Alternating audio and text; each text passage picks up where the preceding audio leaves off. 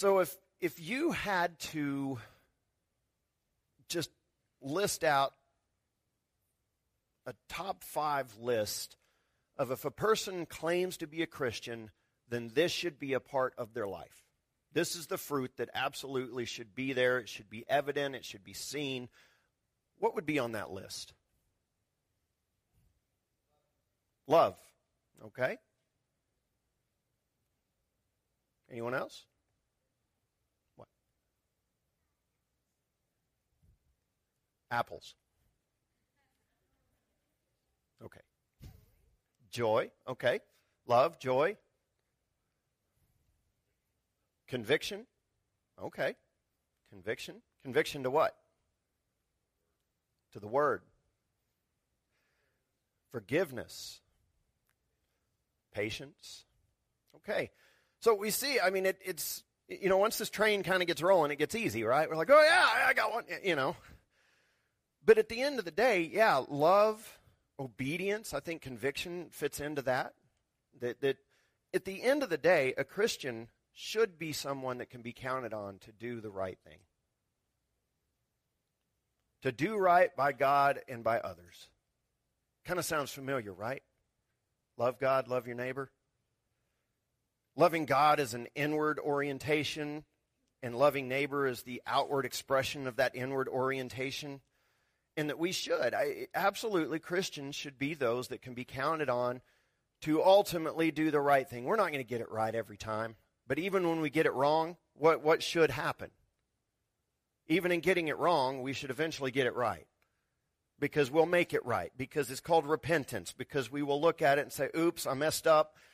I got to own that, and we will make it right after that. We will try our best to at least, turn it back the right direction. Not that we can undo a wrong, but we'll at least repent and try to get it right the next time.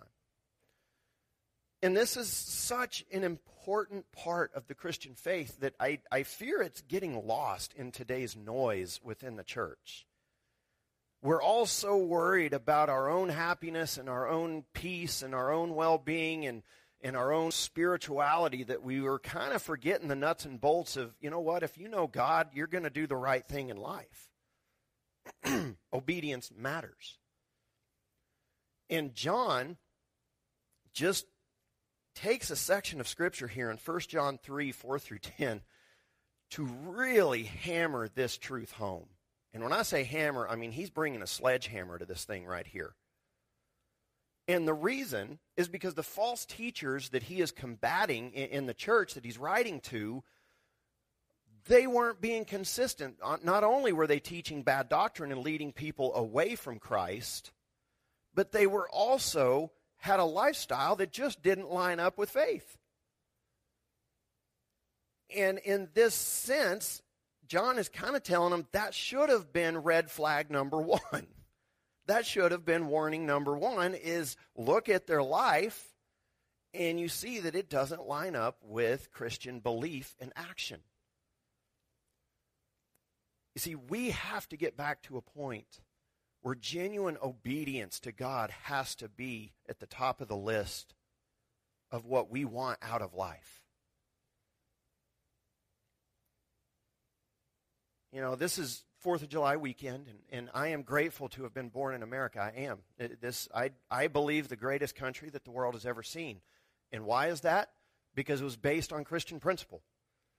Because it was a place where people could freely study the Word of God and build on the Word of God however they wanted, and God blessed that in many ways. But the instant we stop obeying God, what also stops? The blessings of God. And we are seeing that in our country right now as churches are turning more and more inward, as churches are becoming more and more about this kind of deistic, therapeutic narcissism is really what I want to call it, that we acknowledge God exists, and so long as you acknowledge God exists, He's cool with your life being all about you and you being happy. That is not the story of the gospel. That is definitely not why Jesus died on the cross. And so we have to be willing to put the will of God before our own will. We have to be willing to put the desires of God before our own desires. And it's not like Jesus is asking us to do something he didn't do. Jesus prayed that powerful prayer in the garden, not my will, but yours be done. And so look with me today in 1 John 3, 4 through 10. And listen to what John has to say about obedience. Verse 4, he says, everyone who makes a practice of sinning also practices lawlessness. Sin is lawlessness. You know that he appeared in order to take away sins, and in him there is no sin. No one who abides in him keeps on sinning. No one who keeps on sinning has either seen him or known him. Little children, let no one deceive you. Whoever practices righteousness is righteous, as he is righteous. Whoever makes a practice of sinning is of the devil, for the devil has been sinning from the beginning. The reason the Son of God appeared was to destroy the works of the devil. No one born of God makes a practice of sinning, for God's seed abides in him, and he cannot keep on sinning because he has been born of God. By this it is evident who are the children of God and who are the children of the devil. Whoever does not practice righteousness is not of God, nor is the one who does not love his brother. So John leaves no room here. He's talking about sin and righteousness, obedience and disobedience, and he doesn't want any confusion here. And so I want us to start by looking at the first thing he says, and that is that sin is lawlessness. What does lawlessness mean? Is that just, people who live in anarchy in the world and, just are going to be rebellious and not follow any law? No, what he means by lawlessness is the Old Testament law. And for the sake of simplicity, we'll just say the Ten Commandments. We can take the Ten Commandments and reduce it down to, here is the law of God, and anybody who sins is violating the law of God. That is what sin is. It is the violation of God's law. And that's why in verse 4 he says, everyone who makes a practice of sinning also practices lawlessness. Sin is lawlessness. Now, what do we know? How do we know what sin is? Is it a shifting reality from generation to generation? It was a sin then, but it's not really today. Our culture would like us to believe that. But what is sin? Sin is a violation of God's law. It's that simple. So we have 10 commandments that he says live by these, and you won't be in sin. And then he starts us off with number 1. What is the first commandment of the 10 commandments? I am the Lord your God. You shall have no other gods before me. Anybody in here nailed that one yet? He starts us off with saying, see, you're not righteous. Everything that follows is a result, basically, of failing to follow that. Everything. Second one, you shall worship no graven image. Well, if we don't worship the God in our life, what are we going to worship? We're going to worship a creation of our own mind. Whether it's an image, whether it's an idea, whether it's anything, we will worship something lower than God that is a creation of our own mind. That's the second commandment. And it just continues from there. It just continues down the hill. We get into stuff like do not murder. Do not murder. Boy, that's a high bar, isn't it? That's way up there. Hey, y'all shouldn't kill each other. You see, sin is something that lives inside of us. And sin is us rebelling against the standard that God has set for us. And God wanted to show us just how sinful we really are. And so he gave us the law, which is good, so that sin within us would rise up against it and we would see that we are lost. It's that simple.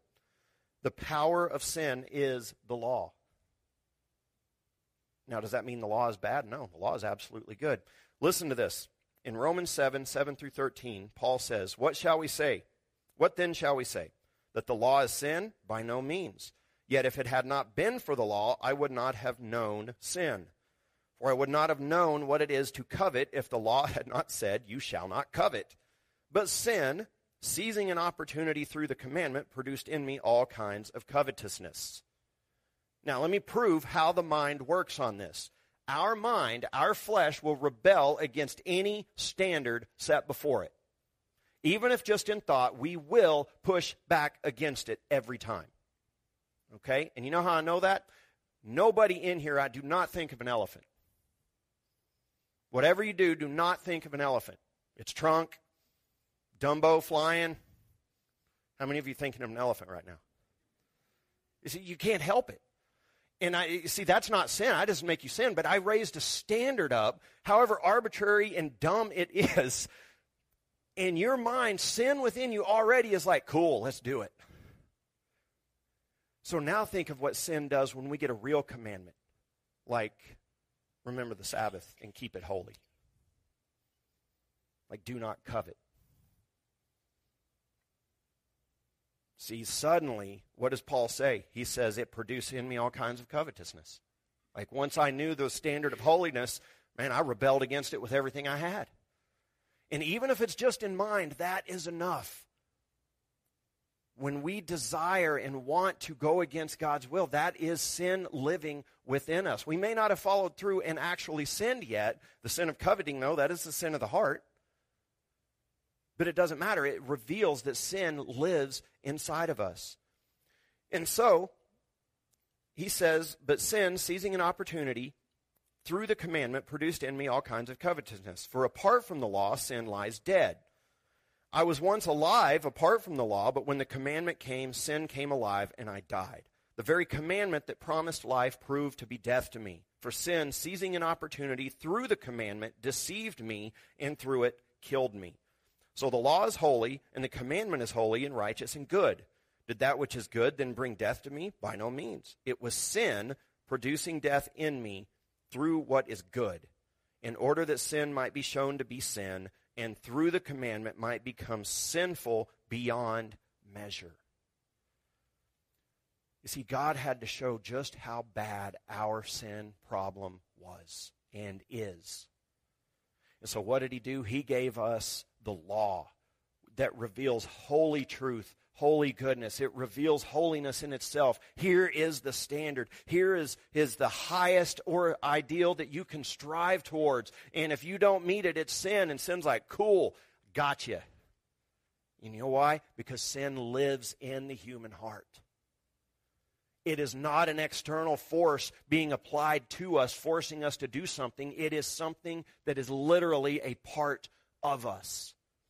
And when it encounters a standard, that inside of us rises up, it says, springs to life, and we die. And John understands this. That's why he says sin is lawlessness. Everyone who practices sin, every time we sin, we are rebelling against God. And we know it's sin because we have a commandment against it. Whatever it is, whether it's do not covet, whether it's do not commit adultery. And then Jesus says, hey, if you look with lust, that's adultery. That's the same thing. It's a sin of the heart. All of it is covered right there in those 10. Hey, don't be materialistic. Well, that's coveting. Hey, don't be rebellious against your parents. It says honor your father and mother. Honor them. And yet the scripture tells us in the last days, children will be rebellious. Because sin runs rampant in the human heart. And every one of us has to own that. And when I say own it, we can't make excuses. We have to. This is what it means when we confess to God and say, I am a sinner. We have to say sin is attached to my identity. I have become less than what I should be. I am living in existence below what you called me and created me to be because I have rebelled against you. And nobody made me do it. I did it on my own. I made these choices. And that's why Paul goes on in Romans 7 then later, and he says, that's why I don't even understand what I do. He can recognize with his mind that the commandments are good, and yet he can't do it. And he says, I want to do it, but I don't. And I don't want to do this stuff, but that's what I do.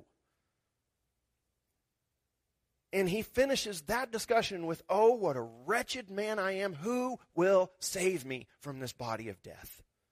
When he says this body of death, he's saying, I am wretched. I got nothing. I cannot overcome this. I am a lawbreaker, plain and simple, and I can't change it.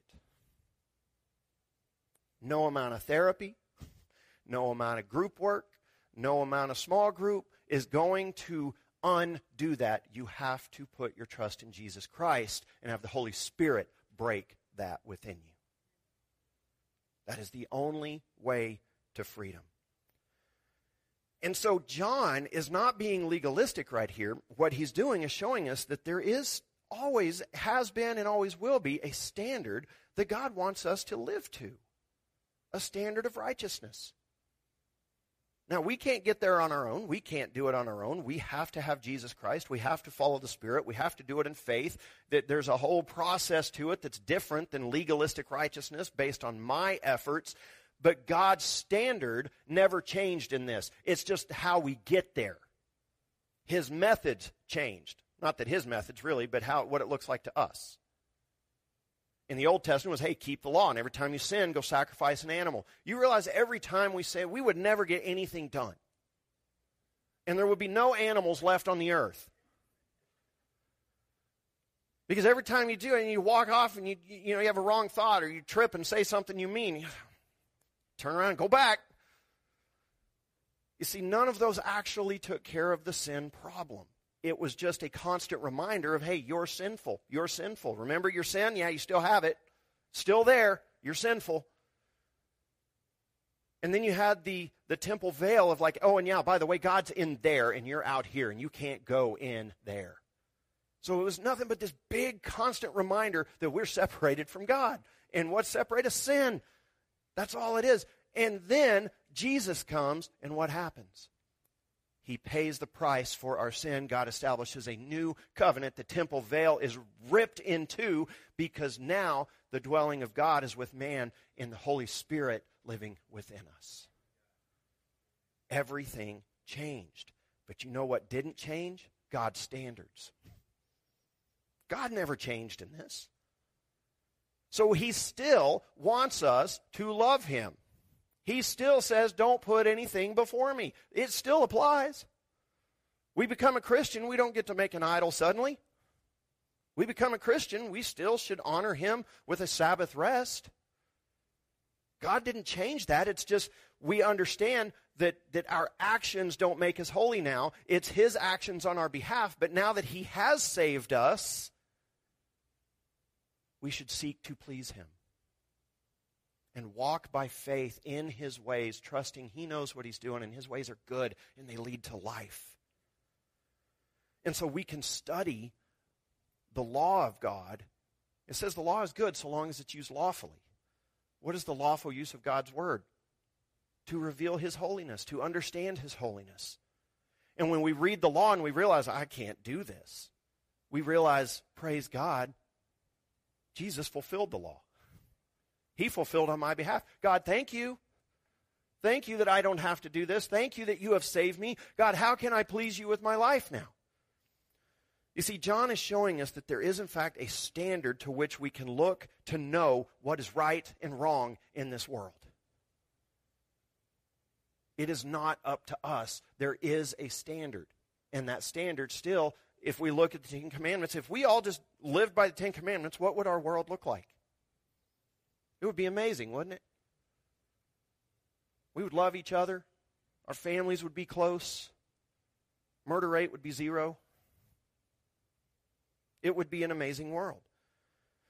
And so, he's showing us that there is this standard, and we can see what pleases God, what is sin, what is it to live, what is it to die.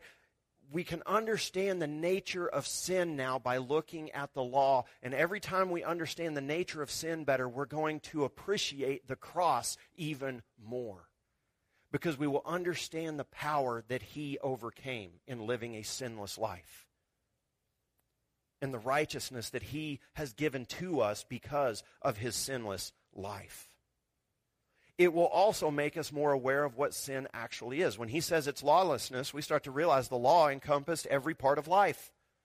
Did you know there is no innocent sin? That little white lie is still a lie. God, now we like to rank sin. And the reason we like to rank sin is because we don't see the eternal consequences of sin. We don't see it, not yet. We will one day, and then we'll be like, ooh, okay, that was bad, I get it. We like to judge it by the consequences we see immediately. Okay?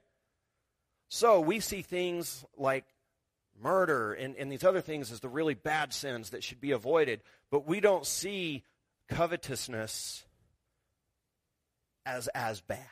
Because that's just me. I'm not hurting anybody else. Well, really? Eternally, we are. All sin is equal in God's eyes because they are all equally violating holy commandments. And it doesn't matter how much we see the effects in the physical world, in the eternal realm, in the spiritual world, it is all a violation of holiness, which all deserves death. And so, in our own lives, no sin is innocent. All sin leads to death, and therefore no sin can be ignored or embraced as normal.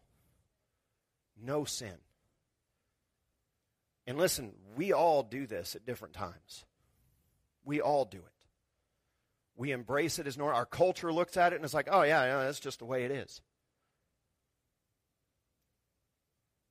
And I cringe at where are we blind?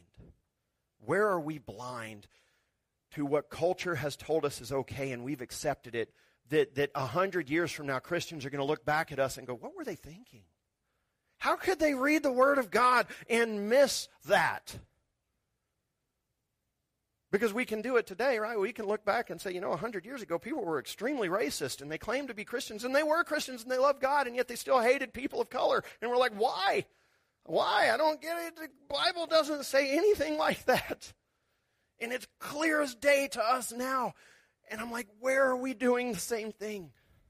God, where are we blind and marginalizing and accepting and saying, oh, it's not that big a deal. And God's like, it's a very big deal. It's against my will. It is against my law. It is sin. And you need to see it as such. Because all sin is lawlessness. It is all a rebellion against the holiness of God. And so what we have to do in this then is ask, what's in your heart? What's in my heart? What's in our hearts? What is in your heart? Because John tells us the truth here, and he kind of boils it down, and it's a larger section, but it's something we have to understand. In verse 5, he says, you know that he appeared in order to take away sins, and in him there is no sin. The foundation of our faith. Amen. And he says, no one who abides in him keeps on sinning. No one who keeps on sinning has either seen him or known him. Now, when he says keeps on sinning, he is not saying that we are going to ever live a sinless life in this lifetime. What he is saying is that they don't do it as a matter of life and practice and accept it as normal. That they don't just continue living in it as though nothing ever happened in their life, as though they never received grace, as though Jesus didn't die on the cross, as though they weren't born again, that they just go along with the flow of the culture and say, oh yeah, no, it's fine, everybody's doing it. He says that won't happen. Nobody who has been born again can just flippantly sin and continue to sin without being convicted. And he says, if you can, you don't know Jesus.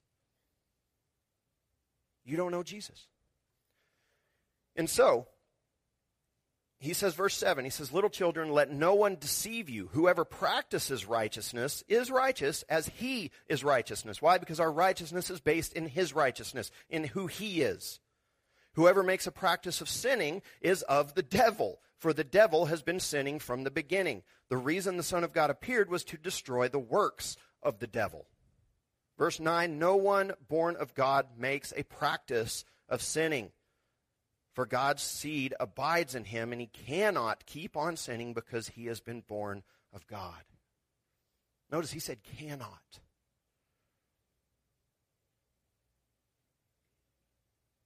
Now, I want to ask for a show of hands on this, so if it makes you uncomfortable, then you don't have to, but who in here knows what he means by that? Because you've experienced it.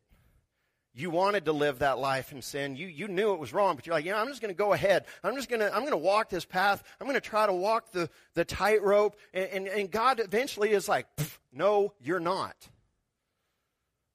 You're not doing that. And then you kind of keep stepping back, and finally God is like, I said stop. And let me tell you, friends, when God puts that finger in your face, you understand it. You see, because God isn't going to allow his children to just live rebellious lives. And if we insist, he may just take us home. He's like, I'm done with you then. You can just come home. You don't lose your salvation, but you can lose your life. Because God's like, I'm not doing it. Because John says here, he cannot keep sinning because God's seed lives within him. The Holy Spirit lives within you, and you will be convicted of it eventually. Now listen, our God is gracious, he is forgiving, he is loving, he is patient beyond measure. So people may be in here like, well, God hadn't done that to me yet. Say, thank you. Thank you, God. And turn away from whatever it is, because if you don't, that will happen eventually. He will be putting his finger in your face. But God also knows us. And he knows our heart. And sometimes when we believe something needs to happen a certain way to change us, God's like, oh, that's not how it's going to happen at all. To get you to where you think you need to be, it's going to take some time. And this road is going to be very different than what you think it's going to be. And so, yes, I show grace and I will tolerate this sin while I work on your heart in other places. Because you don't understand yourself, and I know your heart, and I know you desperately think this needs to change, but that's just a symptom of something deeper that I'm working on. And so sometimes this change, this turning away from sin takes longer than we want. Sometimes we pray and we're like, God, fix this. And he's like, oh, I am, but in about 10 years we'll be there. But he doesn't tell us 10 years. He just says, trust me, my grace is sufficient for you. And we don't get it, and we're like, and we get frustrated. But when we are walking with Christ, here is a truth that I want you to all grab hold of. Consistency, motivation, and results will ultimately come into alignment in your life for the things of God. It doesn't happen overnight. It might not, actually. I'll put it that way. But ultimately, in the life of every Christian who is walking with God or trying the best to walk with God, I mean, we're not perfect, but we're doing it. We're spending time in the Word. We're trying to worship Him. We're trying to do what's right. We're walking. Ultimately, consistency, motivation, and results will come into alignment. You will see the fruit of the Spirit in your life. You will learn what it is to walk with Him by faith and not by sight. But man, these things don't happen overnight. And you may have seasons of consistency, and then you're inconsistent, and you're like, what's happening? But your motivation's changed, and you're seeing life differently. It is such a growing process and pruning process that sometimes we just don't understand what's happening. But we got to trust that God knows what He's doing. Because for some, the results are fast. For some, results happen over time, even years. But in the end, they confess Jesus and turn away from sin and towards righteousness, and their fruit of their lives prove it to be true. So I want to give you an example. There's the fast track.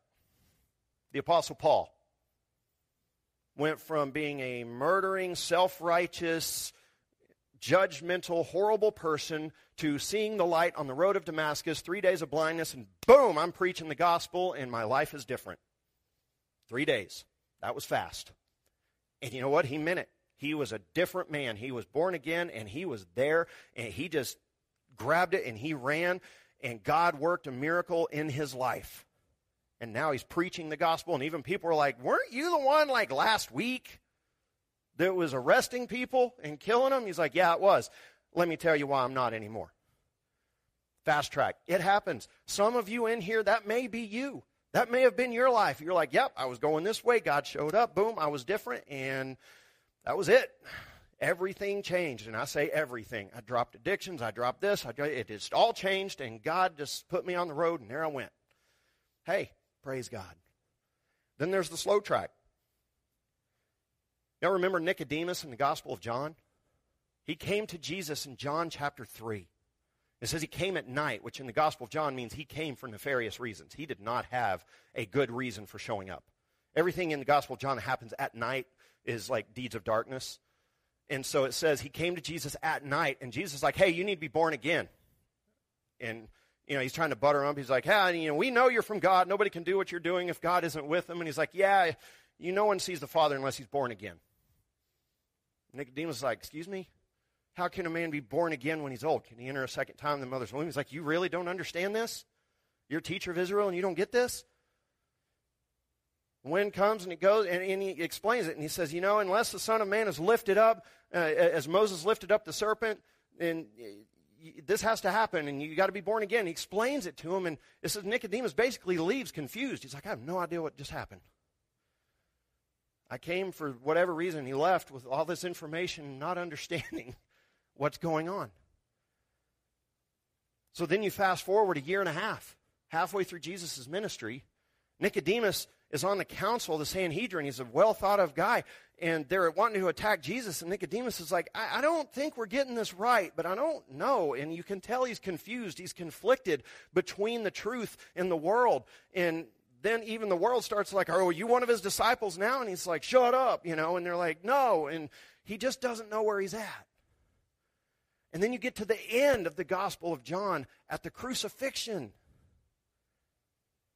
And Jesus is lifted up on the cross, and it's like 3 years later, Nicodemus sees that, and he remembers, if I am lifted up, as Moses lifted up the snake, and I will draw him into myself. And he sees Jesus lifted up on the cross, and he's like, I get it. I get it. And he publicly aligns himself with Jesus in Jesus' burial. At the moment when it looks like he's lost, when even other disciples are running for their lives and they're like, I'm out, I don't know what's going on, Nicodemus is the one who gives all of the myrrh and all of the burial materials, a whole bunch of the spices and everything they used. He's the one that donated it. It took him time. It took him 3 years of actually hearing Jesus teach, talking to Jesus face to face, and it took him 3 years before he's like, okay, you know what, I think there's enough here to believe. So if it's taking you some time to figure things out in life with God, you're in good company. Because you know what? The same miracle that happened in Paul's life fast happened in Nicodemus' life slow. Same miracle, rebirth. It's okay. In time, those walking with Jesus will publicly align with Jesus, and their actions will prove it. And that's what he means by this when he says, whoever practices righteousness is righteous as he is righteous. We will ultimately turn to him and begin to resemble him in this world. And obedience will become a part of our lives. So we can't be fault finders with each other, and it's like, you got to obey, you better start obeying right now. You know what? If you're trying, then let's walk together, and you help me and I'll help you, and let's sharpen each other, and let's encourage each other in the faith to be as close to God as we can. And when we fall, we do what Scripture says, and it says, you who are spiritual should gently restore such a one. Like, let's circle the wagons around those that fall and say, you know what? We let you down too. We didn't know you were struggling. Let us gather around and help you and pray for you and lift you back up into fellowship so that you can be restored to that right place with God.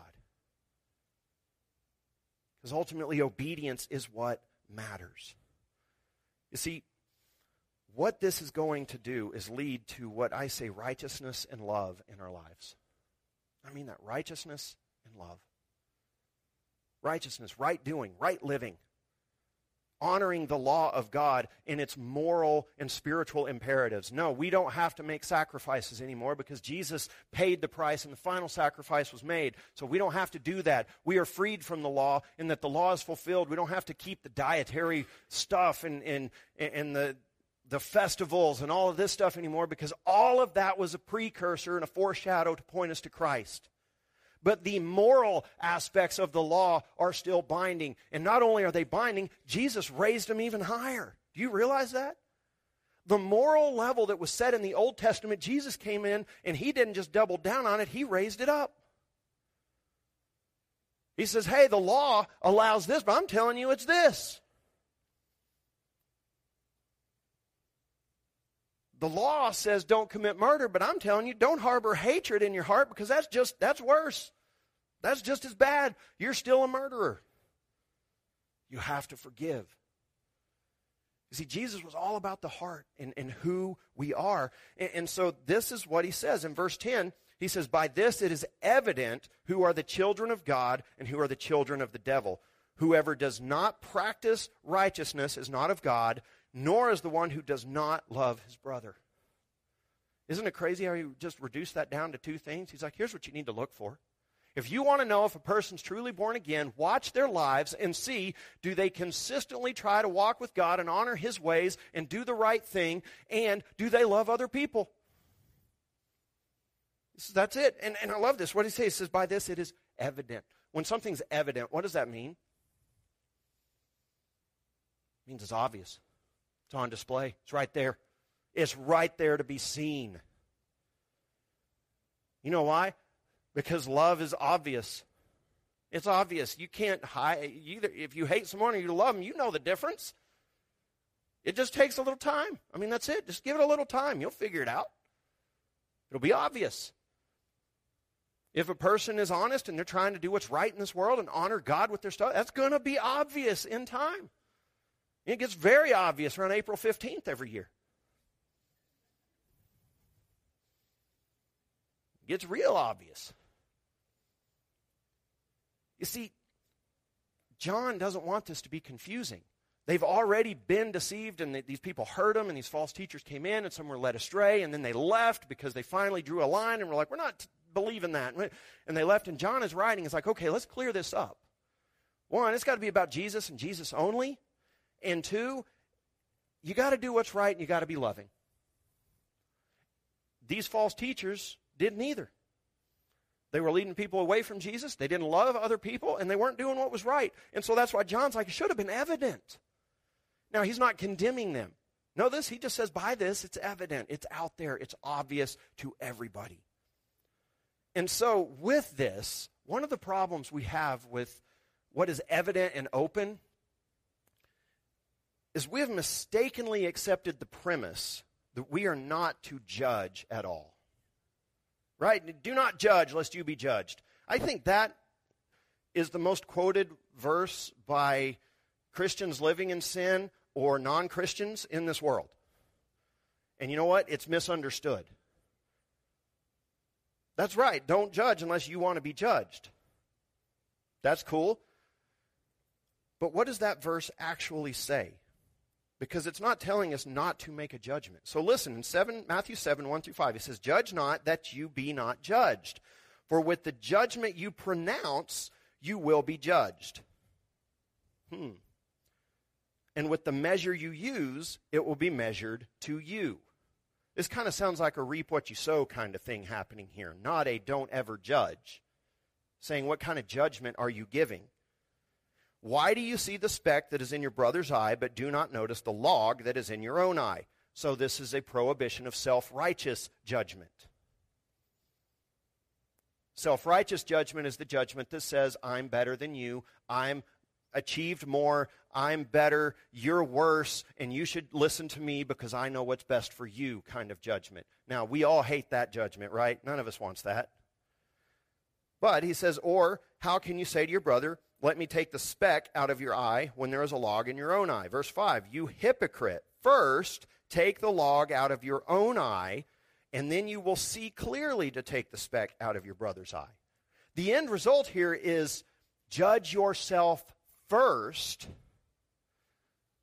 Deal with your own sin first so that when you recognize that sin in another person, you know the process how to actually help them and not just judge them. You know the process of leading them out of it, and you can do it with compassion. You can do it with grace. You can do it as God did it with you. You can help with others in that same fashion. Notice he says, so that you can see clearly to take the speck out of your brother's eye. Now, I'm going to tell you what. If I got something in my eye and somebody's helping me get it out, they better be able to see clearly. That's an important fact right there. I need you to really know what you're doing. And that's the care we have to give to each other. He's not saying don't judge. He's saying if you're mean and you're mean-spirited and fault-finding, guess what's coming back to you? Mean-spirited fault-finding. That's what you're going to find in life.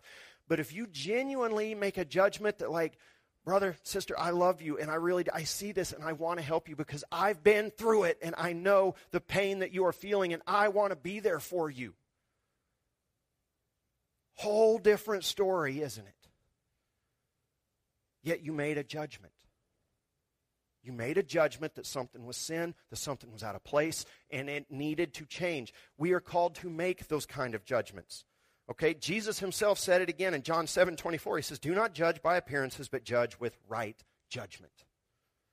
We are called to make right judgments in this world, which requires a knowledge of the Word of God, which requires the Spirit of God and wisdom given by God, and a love of neighbor that is genuine so we can love them through the process.